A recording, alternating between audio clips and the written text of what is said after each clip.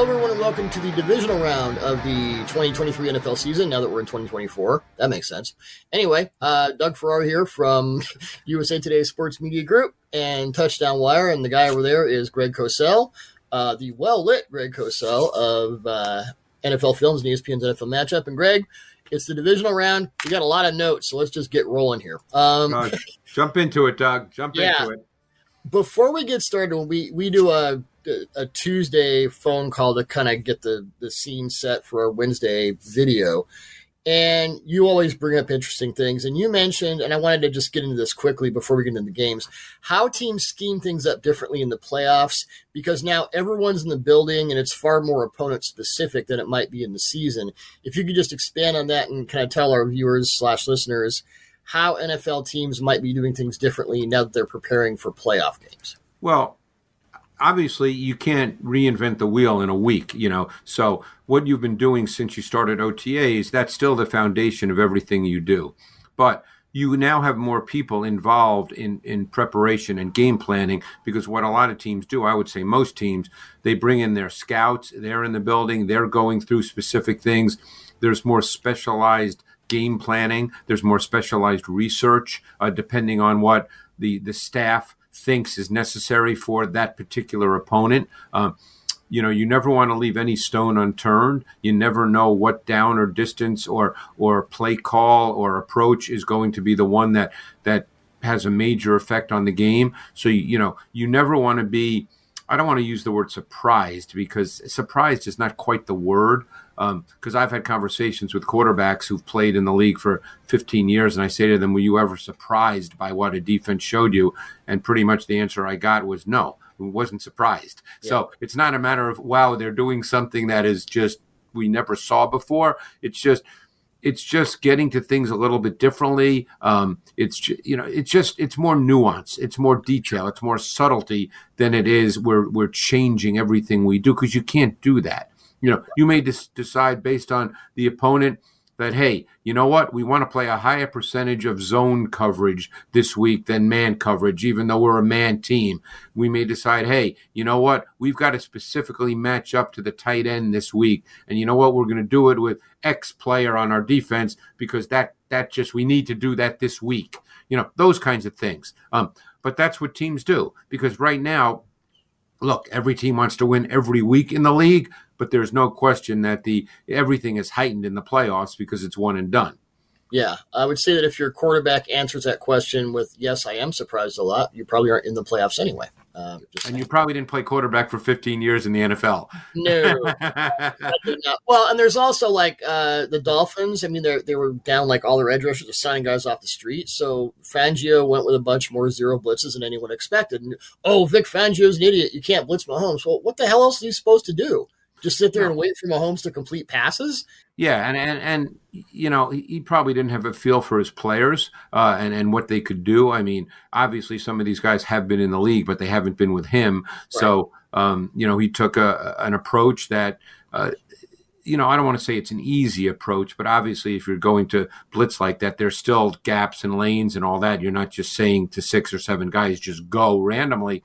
Yeah. But he felt that was the best approach. See, that's the thing that always I find intriguing. Then we'll get to the games. The thing I find intriguing is, coaches, they do this all the time, okay? Mm-hmm. They sit around, and this is what I love about it, the process. I wish I could be in the room, and they spend so much time trying to figure this out. Does it always work? Of course not. It doesn't always work, but that doesn't mean they don't know what they're doing or they're stupid. I mean, this is what these guys do. Sometimes you go with the plan that you think will be the best plan for your opponent. And also, what we don't know, we can glean it at times, but what we don't know is what they know about their own players. Right. So, it's easy for an outsider to say, oh, well, they should have done this, or why aren't they doing? Well, they may know that a player or players can't do certain things, so they can't do those things, even if they seem like obvious things to do. You see that a lot with quarterbacks. People always wonder, well, why aren't they doing that? Well, they're with that quarterback every single day. They know him inside and out, mentally and physically. And more than likely, they're asking him to do what he's capable of doing well, and they're not asking him to do what they know that he can't do particularly well. Right. And it can be as simple as, and this is a hypothetical, but let's say you replace Jalen Phillips, who's injured, with Justin Houston, which the Dolphins kind of did. And maybe Houston's best move is an inside counter. Maybe Phillips' best move is an outside sort of dip and rip and release, that kind of motorcycle lean. Let's just say you have two different kinds of right. And it could be, this guy's better inside, this guy. Well, that changes the entire way your line reacts. Of course. That changes the way you line up with your front. Yes, Christian Wilkins with a guy with a better inside counter, he may do more TT stunts because you have the inside covered. So now I can go this way. It could be one little domino and the whole thing just changes. The whole thing gets changed. Yeah. Exactly. So there's so much, to that. And obviously that stuff's hard to talk about because, that's clinic type stuff. Right. And we don't know. We don't know. We don't know what Vic thinks about Justin Houston versus Jalen Phillips. But as the Dolphins, sad for the Dolphins, are out of the playoffs, let's get into the teams that are still around. Survivor pool of 8. And we'll start with the Houston Texans at the Baltimore Ravens. We're going to talk about regular season rematches in 2 of these games, but here the week 1 rematch doesn't mean a lot. That was C.J. Stroud's first NFL game, Bobby Slowick's first game as his OC. Stroud completed 28 of 44 passes for 242 yards, no touchdowns, no picks, pass rating of 78.0. Stroud kept everything underneath. He attempted 2 passes of 20 or more air yards, completing neither, whichever. Either. Since week 2, as I'm sure you know, Greg, Stroud has completed 35 of 59 deep passes for a league-high 1,213 yards, 9 touchdowns, no interceptions, and a league-high passer rating of 143.2. So this is a different and exponentially better Stroud. The Ravens are obviously aware of that. All their defenders have been asked the same, what C.J. Stroud do you see now? And they all say the same thing. He's better, but we still need to beat him. But that's just where it is. So week 1, Ravens, Texans, I don't really glean a lot from that. No, I don't. I agree with that. And I think there's a fascinating matchup on that side of the ball because, I think what Mike McDonald has done with that defense is really, really good. They've got a lot of really important players. Like I would argue that the 3 most important players on that Ravens defense are the 2 linebackers, Queen and Smith, and the safety Hamilton. Yes. And Hamilton essentially is their slot corner a good percentage of the time. Now, every once in a while, they'll go to a more conventional nickel and play Millette at slot corner and keep Hamilton at safety. But Hamilton, for the most part, has been their slot corner over the last part of the season. They've gotten really good play up front from specific individuals. You and I have talked about Matabuke. We don't need to go over that again. Just know that he can line. It's my weekly Justin Matabuke fan club. So. Yeah, he lines up predominantly inside, but there are times they line him up as a wide 9, and he's shown the ability to do that. Clowney's had the best year of his career as a pass rusher. Yes. Van Noy is still a factor in multiple ways. Just a really good football player who can do a lot of things for you. They'll use him like Belichick used him, as the to some degree. Not all the time, but he'll be lined up in a 3-tech alignment. But he also rushes the quarterback, and he's done that pretty well this year from an edge position. Yep. And those 2 linebackers, as I said, and Hamilton are critical pieces, and they're not a high percentage blitz defense. People who think that, it's the same as Wink Martindale, it's not. They're not a high percentage blitz defense. They're selective blitz defense, and when they do it, they're very, very good at it. So this is a challenge. The one of the things that the Texans do have going for them is their left tackle Tunsil is one of the 2 or 3 best in one-on-one pass protection. So they don't necessarily need to worry about helping him. Let's talk about what he did against Myles Garrett. Wow. Yeah, no, he's a really good player. So so that really helps them because obviously the last thing that offensive coaches want to do, and certainly Bobby Slowick, who comes from the background of let's get 5 out, is have to keep people in either as primary pass protectors or even as chippers. He doesn't really want to do that. No. And Tunsil obviously is a guy that you don't have to worry about that. So there's a really intriguing matchup on this side. Collins has really come on as a really strong boundary X. He's tall. He's a strider. He's athletic. He eats up ground. He's shown very good run after catch. He can run away from man coverage. One of the things they've done well, and Collins has been a big part of that, is they've handled cover one well because they run a lot of crossers, and he can run away from coverage and crossers as the underneath. You see a lot of post-cross type combinations. He runs the crossers, and he runs away from coverage. So, that's an advantage crossers for them. And quick and intermediate outs. Those outs to Collins have been just devastating all year. Yeah, so, it's a good matchup on that side of the ball. Yeah, the Ravens do not have a specific coverage type, unlike the Browns, who are heavy, cover one. Right. The Ravens this season, they run single high coverage on 46.4% of their snaps, two high, 53.3. It's been cover 3, cover 4, cover 1, cover 6 in that order. And it doesn't really change a lot on third down. Like they don't, it's snap down, we have to do X, Y, Z. You don't know what you're going to get from snap to snap. They do all of it well, and they're very adept with coverage switches. So it is multiplicity from front to back, and they can pretty much do anything they want. No, it's a tough defense to play against. And, of course, on the other side of the ball, everybody's talked about Lamar, and deservedly so, but they still lead the league in rushing by a wide margin. And obviously Lamar was their leading rusher because, they lost Dobbins early in the year. So they kind of, pulled it all together with Edwards, who – always seems to have a good year for them. At the end of every year, it seems like the guy has 750 yards, averaging 5 yards a rush. He can break off some gains. Yeah, and then, Hill has been an important player for them. So, their run game is still problematic. They get to the red zone a lot, and they score touchdowns when they get to the red zone. And that's where the Lamar running factor really, really comes into play. Yep. Now, the Texans are generally more two high than single high. They run a lot of cover 4, cover 6. Not a surprise because of D'Amico Ryan's history.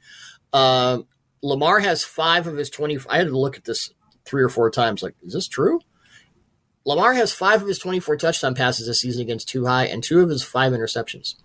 Yeah, that I don't know. What I do know is what the Texans defense is they're more of an execution-based defense than a heavily schemed defense. Not high percentage blitz, do not play a lot of man. As you said, you'll see a lot of too high. They will do some late coverage rotation, but they're not one of those, heavily schemed defenses where you're not sure what you're going to see. They're not trying to I don't want to say fool. That's not the right word, but they don't spend a lot of time with confusion in what they do. Where they will match Stingley on the best receiver a good part of the time, so he'll play both sides. But even when they do that, it's not necessarily man, although they do have lock principles. Every team has a different name for, when they play zone, but they lock the boundary X receiver with a corner. The Texans will do that with Stingley. He's clearly their best cover corner. I think they've gotten really good play from people who are probably not known players. The linebacker Cashman has shown up on tape all year. Since they got Derek Barnett, he has been a factor as an edge pass rusher. Yes. Anderson and Grenard are really good players. Anderson is not a bendy guy, but he's really strong, and his speed to power rush is a problem. Grenard's bendier than Anderson, and he's shown up a lot this year. So, and inside, they've got guys who've been in the league for a lot of years and have always been solid players inside. Rankins, Collins. Yeah. They're getting really good play from Davis. So they have good players. They're just not a defense, which maybe in this matchup serves them well, that they're probably an assignment-oriented defense, a do-your-job kind of defense, more than a defense that relies on a lot of schematics. And I think that's always important when you play Lamar. Yeah, I was going to say that may work to their advantage as opposed to, hey, we're going to get all tricky, and the Ravens are getting all tricky, and someone's going to blow a gap at some point. Right. Boom. I found this interesting, and I watched all 10 of these plays. Lamar's 10 explosive runs this season, only 1 came against too high, 12-yarder against the Jaguars in Week 15.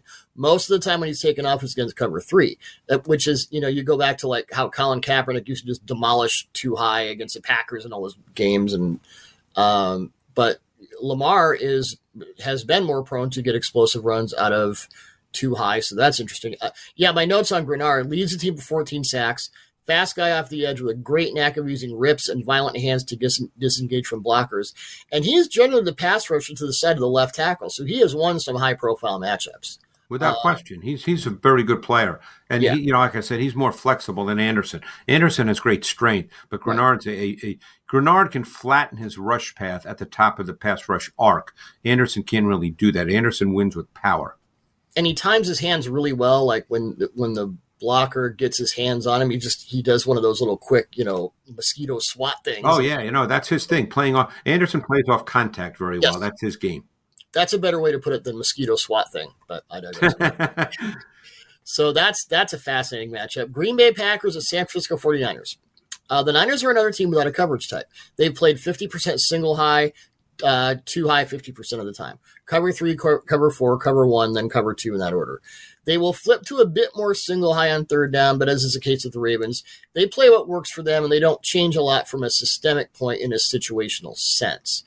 So we'll see what that means. Now, Green Bay's defense, under the much maligned Joe Barry, has engineered quite the turnaround over the last 3 weeks. From weeks 1 through 16, the Packers allowed an opponent completion rate of 66, 20 touchdowns to 6 interceptions, and an opponent pass rating of 96.6. In the last 2 weeks of the regular season, they allowed a completion rate of 60.4%, fifth best in the league, 1 touchdown, 1 interception, and an opponent pass rating of 79.5, 11th best in the league. Now, this was against the Vikings with their 12th quarterback and the Bears, which right. Dak Prescott threw for 403 yards and 3 touchdowns in the wild card round, but he also threw 2 interceptions and got out of there with a pass rating of 89.8. Yeah, that was garbage time stuff. Yeah.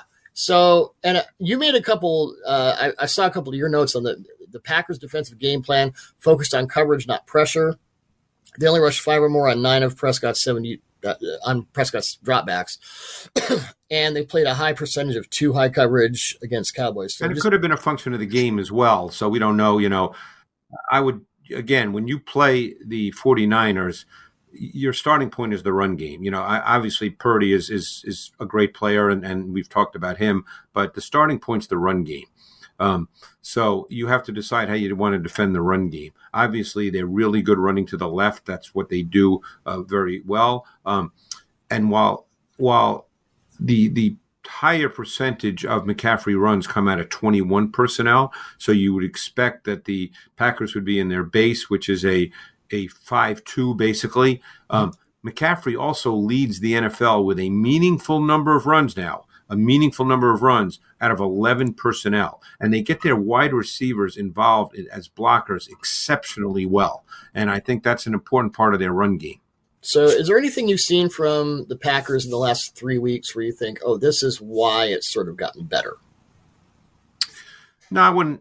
No, I mean, I can't answer that specifically. I will say when I watch the Packers, I think their front's pretty good. Mm-hmm. They've got 2 good edge players in Smith and Gary, and Van Ness has been getting more snaps, the rookie, and he's actually flashed. I think they have some really strong inside players. We know about Kenny Clark. Carl Brooks, 94, has played really well for them. Can I say I loved his college tape because it's not often that you see a 300-pound edge rusher, and that's where he played most of his snaps. That was fascinating to me. Yeah, and he's an inside player for them. And Devontae Wyatt has been playing more snaps now, and he's been playing better. So I think their front's pretty good. And Walker and Campbell, solid linebackers, big, athletic. Don't forget their secondary this year has gone through a ton of injuries. They're playing with a lot of guys that they didn't believe they would be playing with. So, again, that takes time. They play a lot of zone. They're not a heavy man-to-man coverage team. In playing zone, people might think that's easy. Just, I got this area. It's not. You have to understand receiver distribution, splits, routes that come from all that, when to pass a guy on, when to carry him. I mean, there's a lot that's involved there. And when you're playing with young players, that can be difficult. So they've struggled at times throughout the year. Clearly, they had a stretch where it seemed like they couldn't stop anybody in the pass game playing zone. But, obviously they're going to have to be pretty good this week, or it's going to be a tough day at the office. Real quick, we've talked about Purdy a lot. Just his kind of thumbnail, his attributes, especially rare for such a young quarterback, and how it's this defense. I think there's 2 things that he does exceptionally well.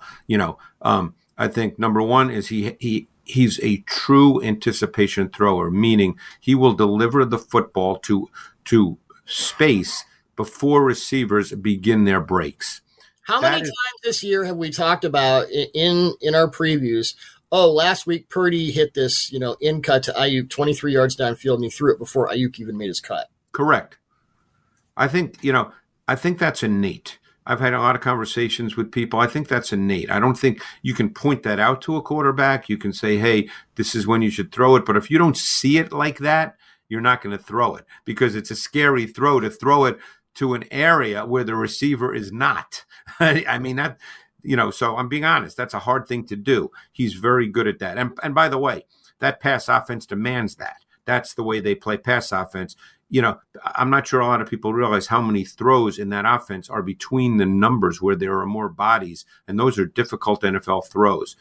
The other thing that we had no idea about watching his college tape, and I'm sure it's one reason he was Mr. Irrelevant, besides the fact that he's obviously not physically imposing, doesn't have a power arm, all the trait stuff. But the other sort of mental part of his game, which you don't have to see in college, because very few colleges do this, is he is so good at dealing with late coverage rotation. I mean, he sees it in a heartbeat and registers and processes it like that.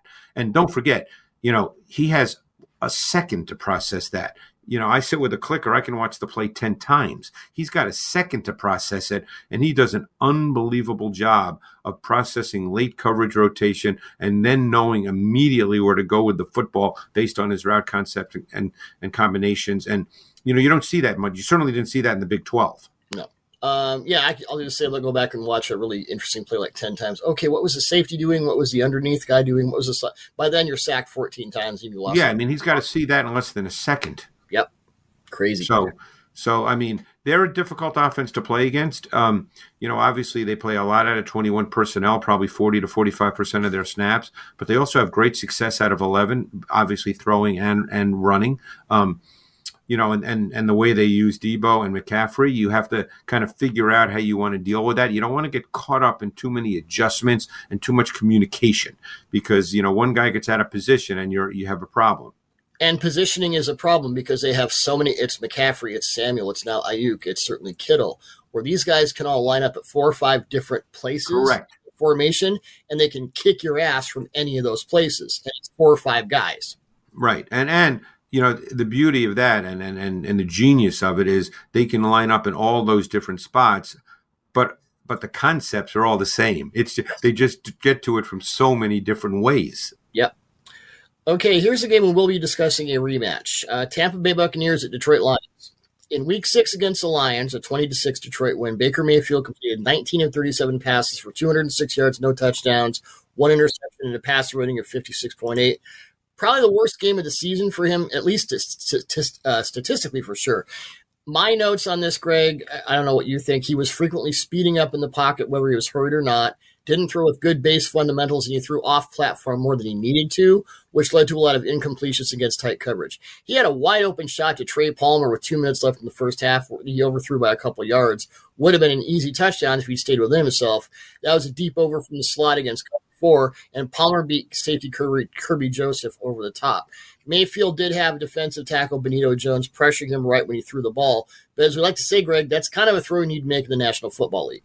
He was pressured on 13 of his 41 dropbacks in that game. He completed 2 of 10 passes for 17 yards and a sack. For the season, Mayfield has been good against the blitz and good against pressure for the most part. It's not as if he's a complete disaster under pressure, and Dave Canales does some good things to keep him protected, as we've discussed before. So maybe that game was an oddity, but it presented most of the things about Mayfield over the years that tend to give you pause. Yeah, and I think they've increased their shotgun snaps over the course of the season. I think they realize that that's where he's most comfortable. Certainly he played that way in college, under Lincoln Riley at Oklahoma. So that's where he's most comfortable. You're right. He missed some throws in that game. I don't think you can use that as a template for what's going to happen in this game. I think their run game is far better now. It's not great, but I think it's a meaningful part of their offense. Keep in mind that, and then people might not be aware of this, Rachaad White had the second most carries of any back in the NFL this year. I don't think people are aware of that. I did not know that myself. Yeah, so I mean, and he only averaged 3.6, but the early part of the season, I don't think he was averaging 2 yards a carry. So their run game, it's part of what they do. There's a volume to it. It matters now in the context of their offense. And as I said, they've done a lot more with shotgun because that's you're playing to your quarterback's comfort level. You have to play to what makes your quarterback comfortable, because if he's not comfortable, you're not likely to have a lot of offensive success. We know that, what they do with their receivers. Godwin is an inside-outside guy. Evans is their boundary X, but they will go 3-by-1 or 1-by-3 because Otten can line up as the single receiver, and then Evans can be number 2 or number 3 to trip. So they do have some distribution and location versatility. So it's an offense that's grown throughout the course of the season. And you're right about Baker, though. The thing about Baker is he's at his core, he's a rhythmic thrower. And the longer he has to stay in the pocket, the less comfortable he is, and he starts to get a little frenetic. So, because he's not really a runner. I mean, he's not immobile. Like, can he get a first down here and there? Yeah, but he's not a true second reaction playmaker. He's not that guy. You need to keep out of pressure, because that's when things start to, the gears just start to fall off the machine. Yeah, he starts to play fast, mentally and physically. Yep. And that's when he starts making some poor ball placement throws, the occasional interception. Hasn't thrown many this year, but, every once in a while he'll force one when he starts to play a little faster. But I think overall Dave Canales has done an outstanding job with him. That offense does have a pretty good feel to it right now. Yeah, and Baker's played well more often than not. This isn't like a Nathan Peterman disaster. No, he's played well.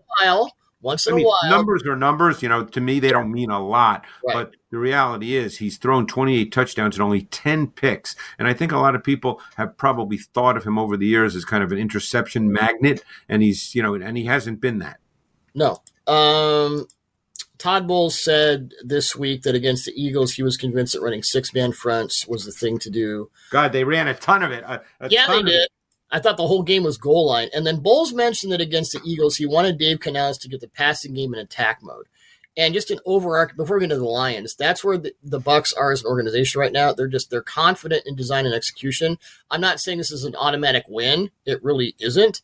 But that's where they are right now. They're not the team they were in week 6. No, but the Lions are pretty good. Whoo boy. Well, let's get into that. Goff with 12 personnel versus what the Bucs can do against it. Did you see any? I'm sure because we discussed last week how awesome Goff has been with heavy personnel, especially with Dan Skipper as a 6th OL. Did the Bucs, when they went into heavy personnel, did the Buccaneers do anything specific to sort of array their defenses against it?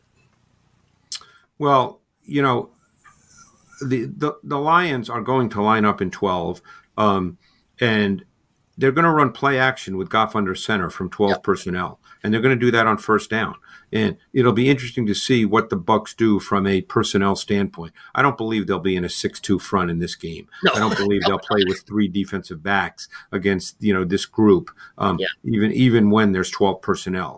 That was specific to the Eagles.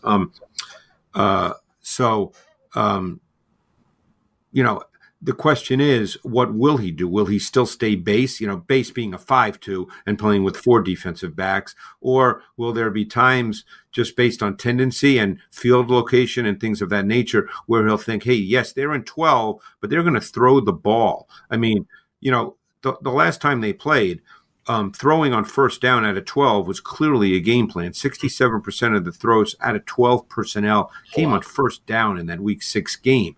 And they're well aware of this. So the question is, are there going to be some first down snaps where he might line up in nickel?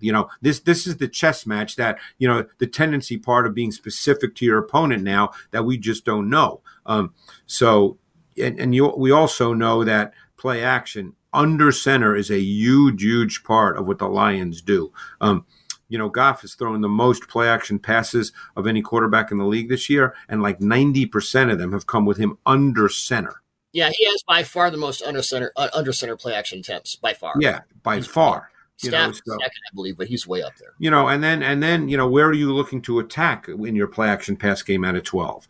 What areas of the field? That's an important important consideration for the Bucs defense. They don't want to void certain areas if that's where they attack. I mean, they attack with, the flats, the hooks, the in-breakers, screens. They didn't really take deep shots out of it. But they will throw those in-breakers. That's a big deal. Goff's really good at those throws. So, you have to try to figure that out, because that's what you're going to get from the Lions. Well, under center play action, we had a long discussion about this, like 10 minutes. It was really cool. I felt like it was at a coaching clinic. Goff, when pressured this season, passer rating of 62.1. When he's blitzed, passer rating of 94.9. So we need to delineate the difference between blitzing and pressure. Now, the under center play action thing, as we've discussed, obviously you're turning your back to the defense. When you flip around, now you're going to see a totally different coverage picture more often than you ever would in any other era of the NFL, because coverage switches are so much more a thing. In week 6, just on my study, Bowles threw a lot of disguise and late movement at Goff.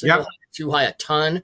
He handled it. Yeah, he did. The Buccaneers sent 6 or more pass rushes against Goff 3 times. He completed all 3 attempts for 45 yards, screens in which his receivers were able to thrive after the catch. But Goff did not seem to be affected at all by Bowles' coverage switches, which is pretty impressive.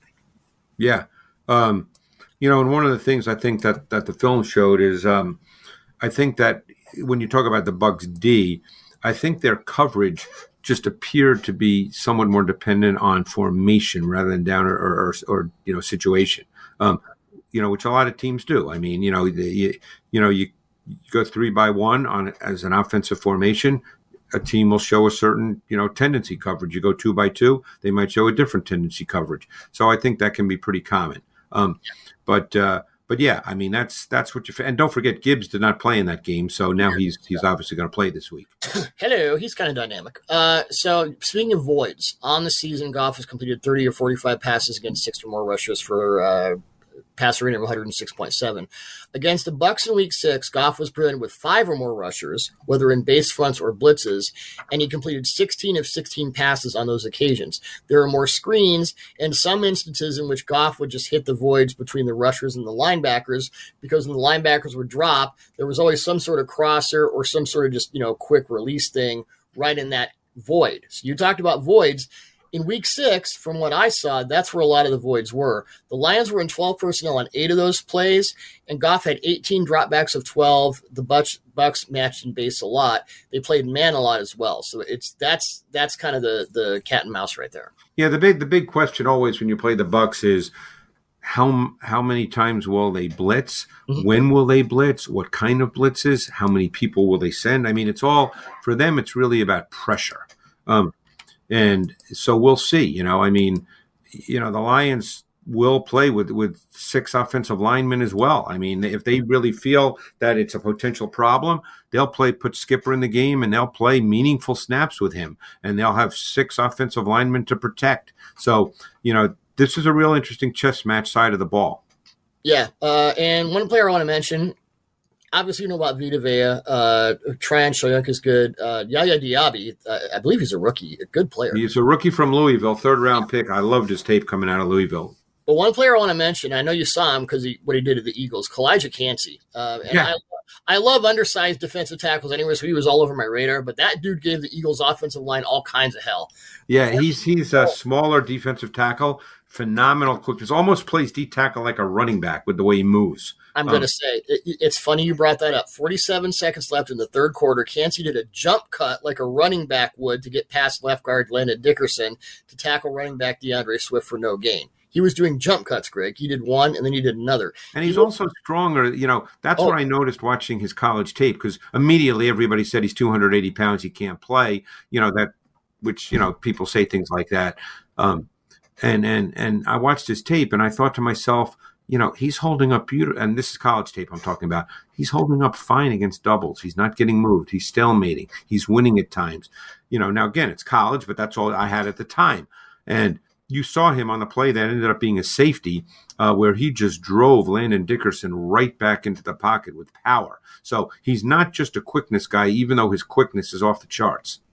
From John Randall to Aaron Donald, Greg, low man wins. Well, Cansey will play in just about every gap, and his explosiveness to and through the pocket becomes more and more noticeable the more you watch him. So, that Bucks D line, maybe they don't have to blitz, but the Lions O line is serious. So there's another. I'm looking forward to this one because it should be a good one. If you haven't watched the Buccaneers, maybe you're thinking, oh, the Lions will just crush them. I don't know about that. Lions are great right now. They're cooking, but the Bucks they're in a confident place, which sometimes that'll get you a long way. Final game, Kansas City Chiefs at Buffalo Bills. As we're doing this now, Greg, on Wednesday morning, the Bills have these players listed as questionable. Yeah, I know, too many. Quarterbacks Christian Benford, Rasul Douglas, and Teron Johnson. Linebackers Terrell Bernard and Tyrell Dodson. Safety Taylor Rapp and receiver Gabe Davis. That's a lot of talent and flux, especially on defense. Oh, and by the way, there might be another lake effect snow event this weekend. There is currently a travel ban in the Orchard Park area. So quite a setting for Patrick Mahomes' first road playoff game, not counting Super Bowls. So run game is important, but let's talk about the Chiefs defense again. Against the Dolphins, cornerback L'Jarius Sneed allowed a 17-yard catch from Tua to Jalen Waddle with 17 seconds left in the first half on a vertical switch release. After that, Sneed was targeted 5 times in the second half. He didn't allow a single catch. A couple of those were Tua misfires, but Sneed had incompletions thrown to A-Chain, Craycraft, Waddle, Cedric Wilson, and Tyreek Hill. He wasn't on one. He is a traveler. He was not on one side of the field. It wasn't just outside. It wasn't just slot. I'm bringing Sneed and the Chiefs secondary overall up as a primary construct of this game because when you and I have discussed the Bills offense before, one thing that comes up, and you say this with a lot of definition, they don't really have anyone who can consistently test your coverage at the intermediate and deep levels. We tend to think of Stephon Diggs as, oh, he's that explosive guy. Well, he really isn't. He's really not. Yeah. So that's just bringing the coverage into it versus what the Bills have on offense, even if Gabe Davis is healthy. Yeah, I mean, the Chiefs they're a fun defense to watch. I mean, they do a lot of different things. They play 2-man, they play cover 2, they play cover 1. They have a lot of blitz coverages that look like, in other words, when they blitz and it looks like cover 4, but the rules are totally different. Right. So, they have a lot of specific blitz coverages. So Spags does a really, really good job with all that, and they've got really good players. So they're they're one of the best defenses in the league, clearly. I have said before, I don't think they'd be in the playoffs without Spags. He's been the the Bills' offense. I don't think and again, when you have a new coordinator take over in the middle of the season, I don't think from a tactical perspective, it's a difficult offense. I think every once in a while they'll do some interesting things, but I think it's more of a talent execution offense. I think it's based on the fact that Josh Allen can do some special things at times and make some special throws and make some special runs. But I don't necessarily think it's a difficult offense to play against tactically. No. In the Dolphins wildcard game, George Karlaftis was amazing. He had 2 sacks and 4 total pressures. 1 sack came against right tackle Austin Jackson, where he got him with the Von Miller long arm. And then he had a pressure at nose tackle against center Liam Eichenberg, in which Karlaftis just pushed Eichenberg into the pocket, got him running sideways, and just went bang. Yep. So, they got a lot of – and they're another – it's like, Edwards and Trent McDuffie, a lot of guys, their linebackers are good, a lot of guys that you don't talk about, but when they get on the field, everything's in sync, which is an endorsement of Spags, of course. Now, there's a rematch, too, of Week 14. These teams play tough games. So, the Bills have won 3 consecutive years in Arrowhead, but, of course, then they lost playoff games, and that's what people focus on because those games, are more important. So, you mentioned the weather. I just hope they can play the game normally. That's all I care about. I just want the players to be able to play. But even if it's like 20 degrees with no wind, you just don't want one of those freezer bowl things where it's no, and it was okay even though the Bills they had all that snow. By the time they got to the game, the game was a game. The Bills game. So that's what you're hoping for. But the Bills have run the ball more and they've had success. When all said and done, this would have to be a Josh Allen game in my view. And the key thing is he didn't turn it over against the Steelers. And when they don't do that, look, sometimes a punt's not a bad thing. You play the field position game, it's okay. As long as you just you keep grinding away. The great thing about Allen is he forces you to play differently on defense. We've seen the Chiefs, when they play Josh Allen, use a spy. So that takes someone out of coverage and that takes someone out of pressure. So, he forces you to play a little bit differently at times, depending on down and distance and field location. Right. Well, let's go back to that Week 14 game. 20-17 win for the Bills. Karlaftis, by the way, had a sack of 6 total pressures. In that game, Josh Allen completed 23 of 42 for 233 yards, 1 touchdown, 1 pick, and a pass rating of 68.8. Yeah, he wasn't great in that game. Threw 4 passes of 20 or more air yards, completing 1. 25-yard pass to receiver Deontay Hardy with 53 seconds left in the first half when the Bills were already up 14-7. And on those other 3 attempts, L'Jarius Sneed had his target on lock, whether it was Stephon Diggs twice, Gabe Davis once. The most important play came with 2:10 left in the game. Allen threw a deep ball to Diggs against cover 1 from the Kansas City 22, and there was contact by both players, and no penalty was called. You just let them do what they do. But Sneed had Diggs manned up all the way downfield and boxed him out. This was another game in which Sneed worked significant snaps at both left and right corner and in the right slot. So let's go back to the Mahomes 11-yard touchdown pass to Rashee Rice. And this is one of those situations where your notes and my notes kind of meshed. Against the Dolphins, 11-10 left in the first quarter. I'll give you the floor, Greg, because there was sort of there was a precedent to that was pretty. Are you talking about the play from this week? Yeah, the Dolphins game. Oh, okay. Touchdown to Rashee Rice. I'm sorry, I didn't make that clear. Yeah. I'm flipping games here, but so this was, I believe, Mahomes' 3rd pass of the game. Mahomes' first pass of the game, I think, kind of set this up. And we'll put this play up when we do the video. Yeah, this was a similar concept to the 11-yarder that he threw to Kelsey earlier in the possession. This right. Ended the first possession, the touchdown. Right. So basically what they did is they worked kind of 4 strong. I mean, Rice, as the 4th receiver, ran the shallow crosser from the backside. Long on the touchdown carried Kelsey, who was number 3 to trips, too far inside, which opened the void for Rice. It was really an easy touchdown. It was pitch and catch because of what Long did carrying Kelsey.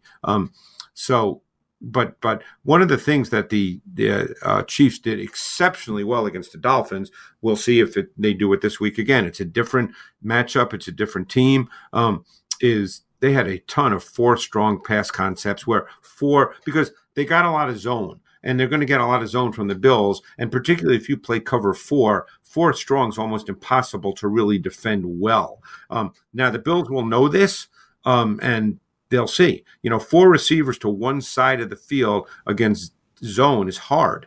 You just don't have enough bodies. Well, on corners, it's harder because it's what it sounds like. Everyone's responsible for a 4th of the field, and if you got 4 against 2, I mean, right. So you have to have your sort of backside safety play a different way. You have to have your backside underneath defender play differently. You have to adjust to that. I really like the design of and it was a little different in that on the touchdown, Kelsey and Rice, they weren't running mesh, but they crossed over. And at the same time, the 2 outside receivers in trips right were running clear out routes with a switch release. So it was like 2 crossers, and the whole defense kind of went, we don't know what to do. It was interesting. I liked it. I liked the design. That was the play you're talking about, the touchdown. That's where Long carried Kelsey, right. And he just voided an entire area, and no one then carried Rice. So he just ran to an open spot.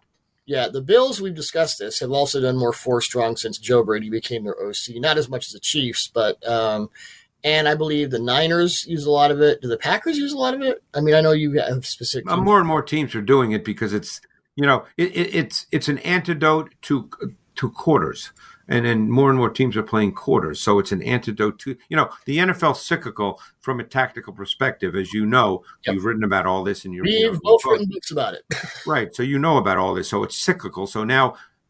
Teams, for a couple of years, we heard about everybody wanting to play like Vic Fangio, start with that quarter structure and work off that. And now what's happened is, so offenses now, after a year or two, as smart coaches kind of look at this and say, okay, that posed some problems for us. So now how are we going to attack that? And one way to attack that is with 4 strong.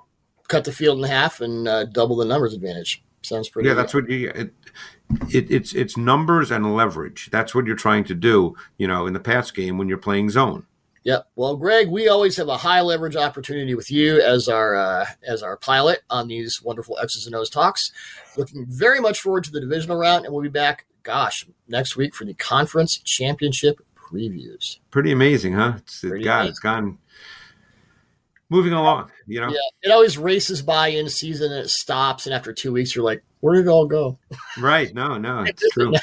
What the heck? And then we got to get into draft stuff, and we'll do all that. But, Greg, as always, awesome stuff, and we'll talk more X's and O's next week. Thanks, Doug.